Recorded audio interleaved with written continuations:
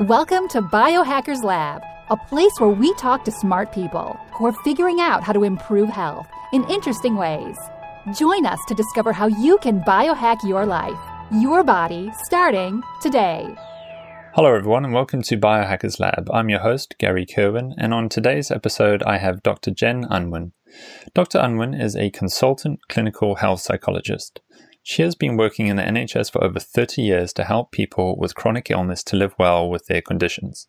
Dr. Unwin works with her husband, Dr. David Unwin, to support patients in primary care to manage their diabetes by making lasting changes to their sugar consumption to improve their condition and reduce medication. Jen, thanks so much for coming on to the episode today. You're welcome. Thanks for asking. So I first want to just congratulate you and David. I got to watch the BBC program that you were featured in, and that was a fantastic little documentary that made national TV here in the UK. So I just want to say, if anyone hasn't congratulated you, I thought you guys did a great job. Thank you. So many people saw it, which was lovely. So just completely random people come up and say, "Oh, I saw you on the telly." I never thought I'd say in my life. So yeah, quite a journey. Yeah. So no, that was a great piece for low carb and the effects of carbs on us. And that's what we're going to be talking about today, because I also got to listen to your talk at the Public Health Collaboration's London conference earlier this year. And you did a really good one about sugar and addiction. So that's what we're going to be talking about today, is if people can figure out, am I addicted to sugar? So we're gonna give them the questions and the answers today. So to begin with then, I'd like to ask you, is sugar addiction a real thing? Well, there's kind of several different answers to that. So personally, for me, yes, and I know a lot of other people who would say the same. I mean, you were there at the presentation. We asked the questions, and it was so fascinating that in a room full of people attending a conference about, which was largely around health and low carb.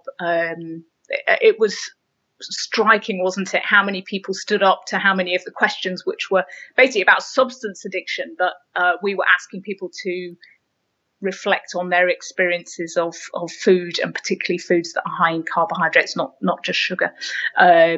So personally, yes, and I know a lot of other people consider, they kind of it helps them to understand it in that way, that actually they do have an addiction to certain kinds of foods.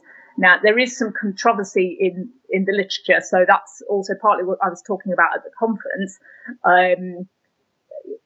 There are quite a few papers now and books that are written about sugar addiction, and quite a bit of research. But there, for example, the sort of statistical manual, which is for helping people to diagnose mental health conditions, which helps people to diagnose other addictions, like substance misuse, doesn't consider, so it doesn't have a category for food addiction. So that's not recognised in the kind of mental health world as a real thing, if you like, in inverted commas. And also there have been some papers arguing that food addiction isn't a real thing. And I think you saw at the conference that, I don't know, the more time you spend in this whole world, the more slightly conspiracy theory you get, don't you, about big food and big pharma. So, I was, as I said at the conference, channeling my Zoe Harcombe. I don't know if you've had Zoe Harcombe on Biohackers. But, I haven't yet, no. Yeah. I think people know that her PhD was all about smashing the myth about saturated fat and kind of avoiding that for health, and that the evidence wasn't there for the guidelines coming in right at the beginning. So I kind of drill back into the one paper which seemed to be most vociferously saying that food addiction and sugar addiction, there wasn't enough evidence for it to be considered a thing. And lo and behold, that was sponsored by Rip Health, which people can Google, and you can look up Dr. Rip, who, if you also then Google him, you can find that there's a bit of controversy around him, because the New York Times did a piece a few years ago showing that he had received some kind of enormous sums. I think it was $41,000 a month, I think it was, from the Corn Refiners Association. So he was actually being kind of funded to promote the message that refined corn syrup was, and has spoken at conferences that that's kind of an okay thing. And I think most of us know now that, or most of us in this community would kind of think that maybe that's not an unbiased view. I'm trying to be fair here. So the one paper that thinks that food addiction, there isn't enough evidence to be a thing, seems to be a paper that was perhaps there was a kind of conflict of interest. A slight conflict of interest. So I think there's that personal experience. I think that obviously the way that people struggle to give up sugar, I think it is becoming more recognised. And as I say, I think there's a growing community of people who recognise that for themselves. And I think those people tend to gravitate towards low carb because it's a way of we have to eat, don't we? We don't have to smoke, so we can give up smoking. We can give up drinking, which some of us have. We can give up caffeine and other substances that we know are addictive. You can't give up food completely, but going low carb or other kind of examples of low carb eating. I was just listening yesterday to your podcast with the lady who went completely carnivore and completely cured all her rheumatoid. Oh, Michaela Peterson. Michaela, that was amazing. So yeah, people find their own way, don't they? But it seems to be that what one way of dealing with sugar addiction is to adopt a low carb lifestyle. And I think possibly that's why at the conference, because a lot of people there are very health conscious, a lot of them are low carb. You know, maybe people gravitate towards that because they know they have a struggle at the end of the day and they can't maintain their health if they have sugar and refined carbs. And that's, I think, what I got a little also quite interested in when you mentioned that the what is the official? It's called the DSM or something, isn't it? In clinical. Yeah. So there's been a whole series of them, and it's a way of categorizing mental health or mental illness, I suppose you'd say. I mean, I try not to kind of. I'm a psychologist. I'm not a big fan of. I'm really not a fan. Don't ever label people or try and categorize people or diagnose people because I think there's all kinds of problems with that. Not just for the person, but also in terms of the validity of doing that. Everybody's so unique, aren't they? You see that in health that what works for one person doesn't work for another. So DSM is around diagnosing people for research purposes, but also for medication purposes, for psychiatric medication. So obviously as a psychologist, that's not how I would tend to think or want to think. Yeah. And this is the book that, as you said, psychiatrists would use when they're looking for medications and psychiatric labels. But that book doesn't recognize food addiction as a condition, does it? That's what you basically. The latest version of it doesn't. Yeah, and that's amazing because I would say that we are addicted to certain food groups in a way. Or I guess my next question is an addiction the same thing as a craving? So if I crave certain food types or food groups, is that the same terminology, or does that fall under addiction? Obviously, cravings are one of the many things that might indicate an addiction, but you might have cravings and that's the end of it, kind of thing. It doesn't. You'd need a few other symptoms or criteria to kind of say that it was a proper addiction, really. Okay, and I think that moves us into how to test. So this is what was really cool that you did with your lecture, that you gave the questions and then people were able to easily answer and then score themselves. So if we could, would you mind running us through the questions that people listening to the show can actually start answering today and try to figure out, do they have an addiction? Yeah, of course. Yeah. So there's a series of questions that we went through, and we got people to stand up if they thought it applied to them. So what we're thinking about here is think about sugars that are high, foods that are high in sugar or starchy carbs, and may or may not be combined with high fats as well. So the foods that tend to be most addictive are those things like donuts or Doritos or things where there's a combination of kind of carbs. But the carb is this kind of essential thing, and it's not just sugar, as we all know. Starch digests down quite quickly, as you saw in the Truth About Carbs program, quite quickly into sugar in the body, and so the body doesn't know the difference whether you've had rice or potatoes. Yeah, potatoes or cake, or just a whole 4 teaspoons of sugar. To the body, it's all it's all the same really. So the first one would be taking the substance. So in this case, we're talking about those kinds of foods in larger amounts or for longer than intended. And I think at the conference we asked people to give some examples, didn't we? Those people that stood up. So it's where you kind of say to yourself, well, I'll just have one slice of cake, and quite a lot of us understand that that's actually never going to happen. We're sort of kidding ourselves slightly, and we'll kind of go back. My dad used to do a thing where he used to level off the cake, but leveling off the cake in these kind of tiny slices always added up to about half a cake by the time it finished. So taking the substances, so keep account, everyone, of how many of these you would. So that's question number one. Question number one. And the other thing is that at the conference, obviously, a lot of people were low carb, so this perhaps didn't apply to them anymore, or they'd given up these kinds of foods. So we're asking people to reflect on when they weren't. So that may be true for some of your audience as well. This may be kind of historic thing that they've struggled with.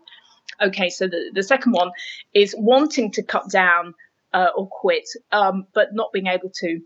So exactly like smoking, knowing it's bad for you, kind of thinking, oh gosh, this is getting a bit out of hand, thinking that logically, but actually almost, I was saying at the conference as well, because of course this has been interesting for me, actually almost seeing your hand reach for the biscuit barrel and thinking, what? Your conscious part of your brain, the sort of logical frontal bit is thinking, why am I doing that? But there's this kind of almost drive. There's almost like it's almost like being taken over in a weird way, isn't it? When you can't resist that urge. So wanting to cut down or quit, but not being able to is number two. Mm-hmm. And for anyone listening, these are all sort of like yes/no questions. Yeah. I think if people have struggled with that, I mean, I suppose some people are struggling more with that, aren't they? But I think if it's an issue for yourself. So the next one is spending a lot of time obtaining the substance. And what was interesting, because obviously you can see how that would apply to drug addiction, where people might have to go out of their way to try and find a source of the drug that they're craving. Walk the streets or travel a long way just to get it. Find a guy who happens to supply whatever it is. So I wasn't sure this was going to apply to a lot of people, but what was so interesting at this conference is a lot of people did stand up and told some really personal stories, which I'm grateful that people shared. And there was one lady, wasn't there, who said, she'd come off a nursing shift in the middle of the night, and if someone had mentioned chips, she'd just have this idea that she had to have chips, and she'd be driving around the Midlands for an extra hour after the end of a night shift to try and find chips. And it makes no sense, does it? Logically, you could go home and go to bed or have something else, but no, she was sort of, and other people talked about that as well. Kind of trying to find their favourite, whatever their particular thing was. So spending a lot of time obtaining substance. Yeah. So that, and another example, is it the one where, say, you're thinking of a chocolate bar, and suddenly you go, I've just got to get it. And you jump in the car and you drive to a garage or, a petrol station, and you think, I've had to drive all that way just to go pick up a chocolate bar. It's madness, isn't it? Yeah. Caramac was one of my weaknesses. I used to love that stuff. And you don't get it everywhere, so you'd have to make a special effort. Yeah, so that does apply to people, I think. Okay, so what are we on? Number 4, I think. A craving, which is what you mentioned, or a strong desire for the substance. Yeah, so those two things are a bit linked, aren't they? So as you say, you suddenly get this craving, and it's almost like it's an irresistible urge, and you can't really focus on other things. You have to go and get that thing that you want. Get that fix. get the fix. Yeah, absolutely, and that's you'll see that comes up as another one of the questions. Right, this next one is another one I didn't think might apply to many people, but a few people did stand up. So, unable to carry out obligations at work, school, or home as you might desire. Though some people talked about, didn't they, being kind of too tired to do stuff, or not functioning well because they'd actually overeaten to such an extent they were just kind of lying around. Some people struggle with this to such an extent that they actually do almost make themselves ill, don't they? And they're sort of lying around, feeling pretty bad. So, and that would that question too? Would it also be that if you become so fixated on trying to get the substance that you're actually not able to do your job properly because you're more concentrated on figuring out how you're going to get this food source versus actually being able to focus on your work? And when's lunch, or you're craving stuff. Yeah. So there's there's some evidence that's the case, that your cognitive focus becomes very focused on the substance. So that's the same in drugs and alcohol, obviously, that people are thinking about how they're going to get it and focusing on that. And also there's some evidence, isn't there, around sugar. I know David was telling me about this sugar, insulin, triglyceride, high levels of triglycerides passing into the brain, so that you just don't function as well, really. You're just focused on the next fix. Yeah. Mm-hmm. So that's the next one. Question number 6. Question number 6 is continued use despite persistent social or interpersonal problems linked to the substance. And again, I wasn't sure how many people would kind of identify that, but people were saying, that obviously, and I know, in a kind of minor way, when I used to get in and out of these cycles of, giving up sugary things and then kind of relapsing, if you like. It's upsetting for partners to see you do that and put on weight and lose weight and put on weight and lose weight, and it is a little bit self-harming, really, and you know it yourself, and those around you can see you doing it, and yet you really struggle to, people really, it's really difficult to get out of that. So so continued use despite knowing that it interferes with your social life or causes problems in the relationship, which, and I guess, I don't personally have type 2 diabetes, but I guess if you did and your family saw you doing that would be upsetting for them, wouldn't it? So. And would it even, I'm just thinking of another example where you could have a partner who gets upset thinking, why did you go waste money on chocolate bars again? Like, we've had this discussion that you're buying too many, I feel, or, you're wasting money because it's so expensive to buy it this way versus that way, and but yet you've gone and done it again. Would that be another example? Mm-hmm. I guess it's hard for people to understand, isn't it, who aren't addicted to any substance, how the addicted person kind of struggles and is driven, and just it's going to upset family members, and yet that in a way doesn't help. It doesn't help you stop doing it, really. So yeah, I can see how that and people did identify with that, didn't they? And I, as I say, even in a minor way, I can see that was a thing that happened to us. But as you said, I think particularly with once you have a condition like diabetes and your loved ones know about it, and they may have gone with you to the doctor and they said, don't eat the biscuits or blah, blah, blah. And then you go home and then they ask for a biscuit with a cup of tea and you're like, but I don't want to give you the biscuit. And why are you asking for me? We both know it's not good. And the doctor said, don't do it or whatever. And so that's another example of like, why are you doing it? You're upsetting me. Exactly. Or people are having to kind of become secret. Secret eating is another kind of feature, really, is where people know that and they know it's illogical, so they kind of do it. They sneak off to do it. Eat it in the car on the way back from the garage, and that thing. And there's wrappers everywhere, and anyone listening who's struggled with this will know know this. These, and it's it is very difficult. Mm-hmm. Yeah. So question number 7. The next one is a little bit related, really. So stopping or reducing important social, occupational, or recreational activities due to substance use. So, perhaps missing out on going to events or,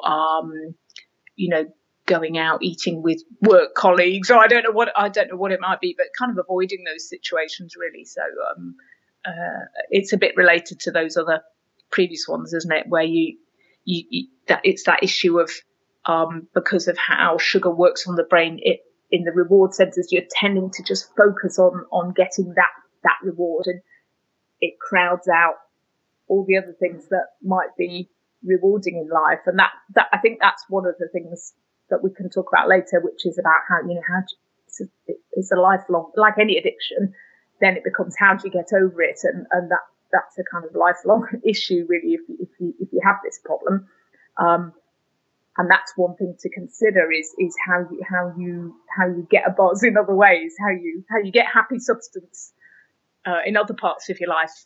Yeah, and I'm thinking even another example there would be if someone is really late for a social events because they had to swing past a drive-through takeaway place to get a fix of some sort, and you're kind of like, couldn't you wait? You had to get your fix before the social event, or we're always late for friends meetups and that, just because you've got to go through the drive-through or something like that. Mm-hmm. Yeah,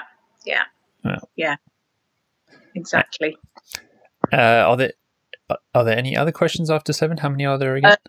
So this again, this one doesn't apply so much, but use of the substance in hazardous situations. Mm-hmm. So you can see how that would apply to kind of drugs of misuse, can't you, and alcohol, perhaps less likely, but people were fessing up to unwrapping that chocolate bar as they were driving along, and that must be just as dangerous as using a mobile phone as you're driving.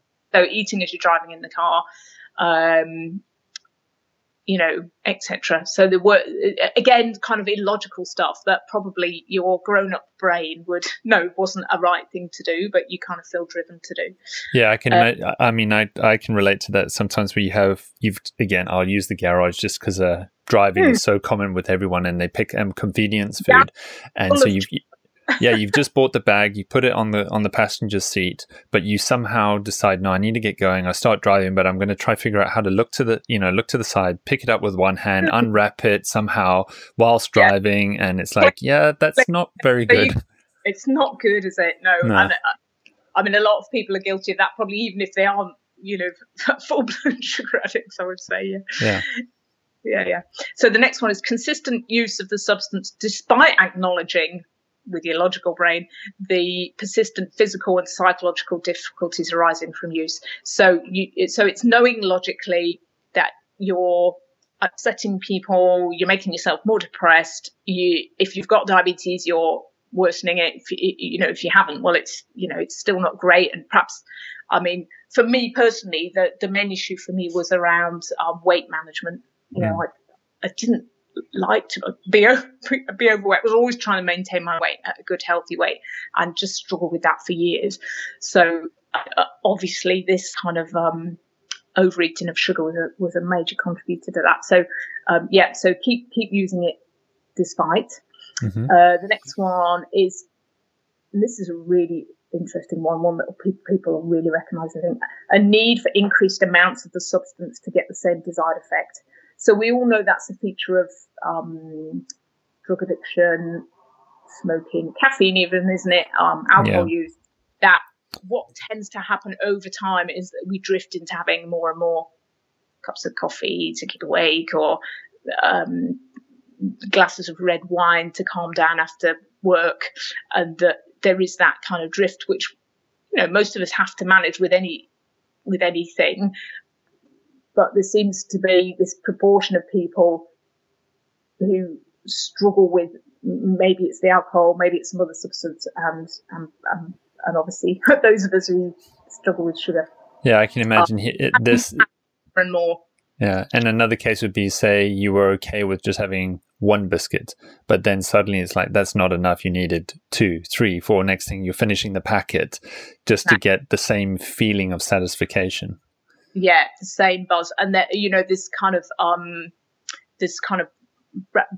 brain chemistry reasons for that, that you kind of down-regulate your dopamine, which is a kind of happy substance, isn't it? But you down-regulate those receptors because obviously your brain's being kind of flooded with this stuff. So it tries to rebalance itself by dampening down the response. So you respond by trying to more and more to get the same buzz, if you like. So yeah, 2 slices of cake, etc., etc. We all know how it goes.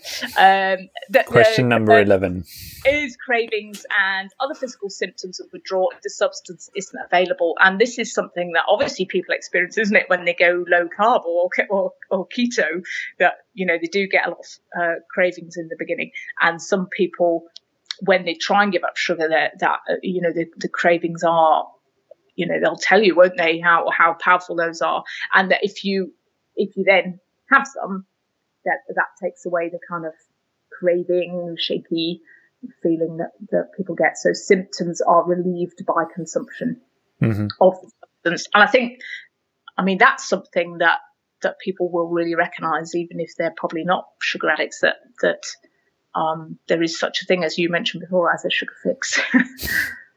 Yeah, definitely. Yeah. So those are they. So that's 11 questions in total. Let me just check. 1, 2, 3, 4, 5, 6, 7, 8, 9, 10, 11. Yes. Yeah, perfect. So, now if someone's gone through that and they've done the yes and no's, what's the score now? So what's the scoring system? Okay, so 2 or more of those would get you mild, just, kind of mildly addicted. But obviously anything more than that is going to be, maybe this is a slight issue for you. And if you were ticking off, which back in the day, I would have ticked off quite a few of those myself, and, would have shown me that I did have a bit of an issue with that. Okay. So you said 2, if 2 or less is okay, but if you're more than 2, so if you're like 3, 4, 5, then you look, there is an issue there. Yeah. Okay. Yeah. So I'm sure a lot of people are going, oh my. Yeah. So there's, I'm trying to think. I'll have to ask David who it was who wrote one of the chapters in Diabetes Unpacked, which is Zoe Harcombe's book on diabetes, who basically says, so many of us,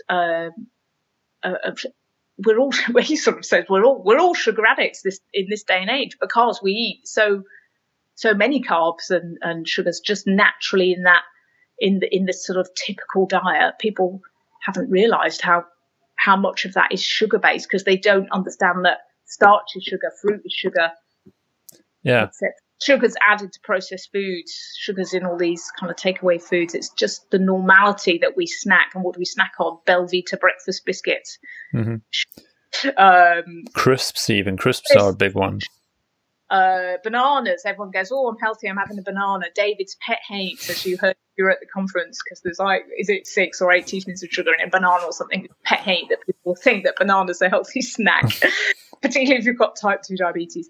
So I think we've just the food environment, like say the garage. You go to the garage, it's everywhere. You have to run the gamut. I loved Hugh Friendly Whittingstall's attack on W.H. Smiths for their kind of sugar pushing at the tills. The food environment is extremely sugary, and that's sort of become normal. We've forgotten that when we were kids, when I was a kid anyway, that you just didn't.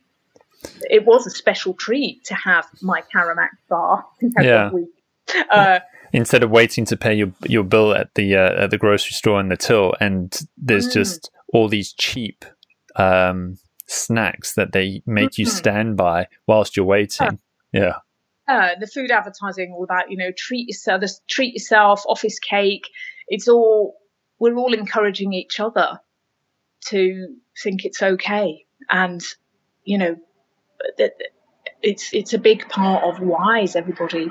Again, so as David said in his talk, so he's worked in Southport in the same practice now for about 25 years, I think, 25 years. And when he first joined, I think they had 59 patients with type 2 diabetes, most of which were in their 50s or older. And let me just ask him, David, how many type 2 diabetics now? Over 600, and a lot of them are young. So it's like a massive, huge increase. Like the genetics of his Southport population haven't changed in less than a generation. Mm. What's changed is the food environment, isn't it? Yeah, I mean, once you see it, I mean, you'll be the same. Once you see it, you can't unsee it. And I think that's what makes those of us who talk about it, do it ourselves and believe in it, so passionate about the topic, because it's like the Emperor's New Clothes, isn't it? Once you've seen the issue, you can't help just trying to do what you can to help people from kind of walking into trouble. So what are your suggestions then if someone's come back? Of course, as you said, probably most people would actually qualify as addicted because, as you said, Zoe, in Zoe's findings, most of us crave carbs of some sort. But if I fall into that category, what would some of your suggestions be, things I can do now to sort of fix that situation? Yeah, so I think everybody's unique, aren't they? That's the thing to say. So people have to work out what's best for them and what their own personal goals are. So if they've got type 2 diabetes, that's one issue. You know, there might be some type 1 diabetics listening. There might be people who just want to lose weight. There might just be people who want to feel better mentally, because we didn't go into it, but there's lots of really negative effects of a high sugar diet on you know, brain mental health. health. Right. Yeah. So what are people's personal circumstances and goals? And then there's two ways to go, I think, really, essentially, aren't there? You've got two choices. One is if you're not catastrophically addicted, if you've got to, or you're kind of mildly thinking this might be good for my health to kind of cut down, some people can do a cutting down process. So David was able to do this. When I started doing it, I went cold turkey, which we'll talk about in a minute. He cut things down. So instead of having biscuits at work, because he used to cope with a stressful day at work by having the biscuits in the drawer and having one in between each patient as a little kind of mental boost. And then he went on to Nairn's oat biscuits, I think. So and then he went on to almonds, and now he doesn't snack at work at all. He doesn't feel the need to at all. So he did a sort of process-wide thing. And if people are doing that, they can start with the kind of pure sugar. So if you're adding sugar to tea, or, you know, start with the white stuff and cut that out, and then try and cut out the things with sugar in, like the biscuits or cake. People might want to make substitutions. And then depending on how they're coping with that, feeling with that, what their health goals are, whether it's around weight or blood sugars or whatever it is, or just feeling more lively, then they might go on and cut out some of the carby foods out of their meals, or they might again make swaps for things that are slightly less carby.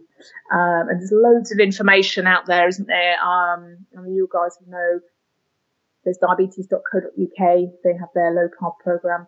There's dietdoctor.com. They've got information, and the Public Health Collaboration, which was the conference we were both at, have David's infographics, which have translated common foods into teaspoons of sugar equivalent. So if I eat this bowl of cornflakes, what is that equivalent to in teaspoons of table sugar? And it's just an easy way for people to understand that information. So you might just want to slowly cut things down, cut things out. So that's one way to go. Now, so just to recap on that one, sorry, Jen. It's so what I'm hearing there is, in one way, it's the weaning process, but you can sort of still stay in the habit of, like, as you said, David, you're still sitting at the desk, still got the drawer.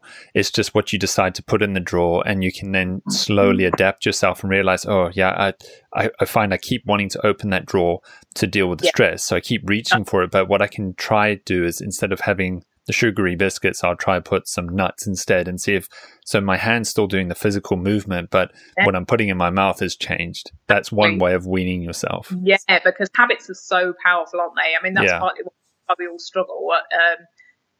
These things are very, very habit forming. Of course, the other is to think about, what are you preparing stuff to take to work so you don't end up going to the garage for the ghastly meal, ghastly floppy sandwich, crisps and muffin or whatever it is for $1.99.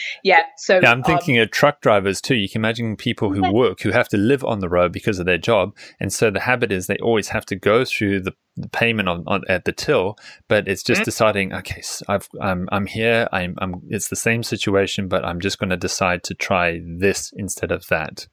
Pecan nuts or pork scratchings or something, maybe think about alternatives. Okay. All right, that's cool. So that's the weaning process. That's the weaning process. Now we're going cold turkey. Cold turkey, because as David says, you wouldn't tell an alcoholic just to have one whiskey, would you? So because I love the quote that one sip is one sip is one is too many, and 1,000 is never enough, and that encapsulates it for me. So you kind of know you're a sugar addict if one chocolate bar is too many and 1,000 is never enough. So so because if we're using the model of an addiction, which, as I say, although I'm not for labeling people, it has really helped me to sort of crystallize what the issues are, and in some ways how to help people who are really struggling with it. Because if you think of it like a proper addiction, then it's clear that you don't tell smokers to just have one cigarette. That's always the beginning of them having a massive relapse and then struggling to give up again, because that's the issue. And you wouldn't tell a proper person struggling with an addiction to alcohol to have one drink. It just makes no sense. So if you get that, then cold turkey might be the way, because any addict will struggle with moderation. That's the problem, isn't it? You struggle with moderation. Otherwise, you would have already been doing moderation. You'd have already been only having one biscuit, not having the entire packet. So because that's the issue, then some people would choose to go cold turkey, and I was amongst those. And then obviously, that has to be done with care and thought. So I'm not, telling people to jump into that, but if they think that might be the way they need to go, to research it, think about it carefully, get some support. If you're on medication, make sure that you're going to do it safely. Mm-hmm. So what was your experience then going cold turkey? Oh God, yeah, I felt really bad for about a week. So how did I feel? It is this thing that people say about the kind of low carb flu, isn't it? Yeah. So it's kind of groaning a lot, feeling bad, not particularly craving things, I don't think, but just did feel really grim, headaches, low energy. Mm-hmm. I don't know if you've ever done this yourself, Gary. And then and people often describe this, don't they? After about 7 or 8 days, you kind of wake up.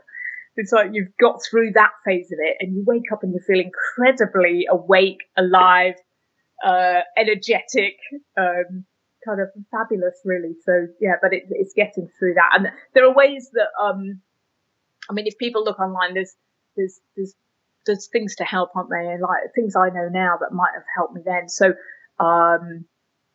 sugar obviously raises insulin, doesn't it?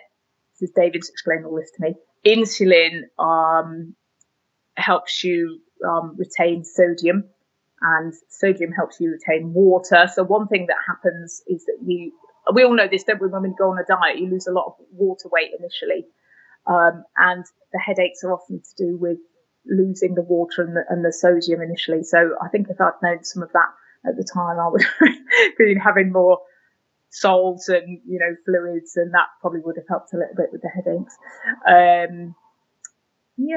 So, and then, you fall off the wagon, don't you? People, that's part of part of the struggle. So the journey. Part of the journey, and you learn. And what happens is that you just learn. You feel, and a lot of people said this, I think, at the conference. You just eventually learn that you feel better. So that's the thing that keeps you getting back on the wagon, if you like. And I hardly ever do that now. People are always amazed, but I don't eat cake. I don't eat carbs, hardly. Yeah, no, I think from my side, I can relate in one way. Years ago, I would, just to sort of that stress response, that pick me up feeling, would actually get a Red Bull, like a sugar energy drink. And you kind of think, I'm combining caffeine with loads of sugar, and the way it was marketed is like, oh no, have 1, 2, 3 cans in a day. It's good as little pick-me-ups. And then you just see these cans get bigger. It's like nearly half a liter to a liter cans now, or something ridiculous. And you're like, oh my God. And the classic is when I've seen people get like an energy drink plus like a triple espresso at the same time at a petrol station, and like, holy moly, how are you trying to keep awake? And there's an issue there, and that would be that scenario that you said when you're cold turkey and you're like, oh, I feel so low energy. If I just had a little bit of it, I'll feel completely better again. I know that's going to sort me out. And you're like, yeah, it may make you feel better, but that's also the reason that you're in the situation. It's just prolonging it. And also then that, once you've crossed that line, then you have just a little bit more. Yeah. And then you end up back at that same situation of, oh, I need the energy drink plus a triple espresso just to get through this now. Yeah. I think the thing is with this, the issue we're talking about, because you can't avoid food, it is a bit complicated. And that's what the I went to a conference a long time ago about bariatric surgery and how that can help people reverse type 2 diabetes and so on, and they were saying, well, people have to eat, so there's no other solution than bariatric surgery. I think, well, people do have to eat, yes, but you can kind of choose. In a way, the carbs are the one non-essential food group, aren't they? I know I know this isn't, I understand that this isn't common, this isn't the sort of guidelines, if you like, but we do need protein, we do need essential fats. We do make enough of our own glucose out of our livers, don't we? That was such a revelation to me that we actually make sugar in the body and enough to kind of keep the brain going.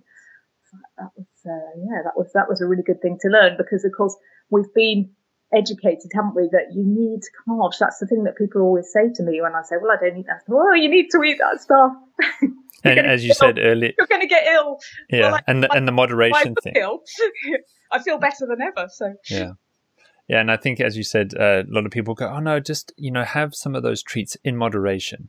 Yeah. But as you said, if you're in that place where your psychology and your brain health is in this more addictive state, that moderation is just not going to work. You're fueling the cycle and keeping prolonged agony on the situation. I think if you can do moderation, hooray, lucky you.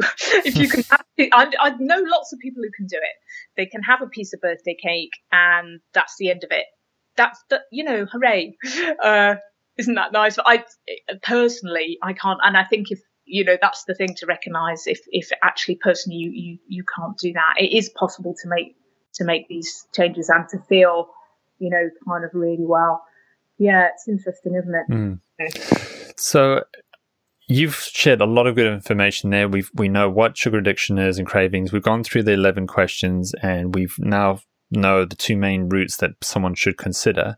I think that's such good information that people can use straight away. I have to caveat, obviously, I know people are listening, and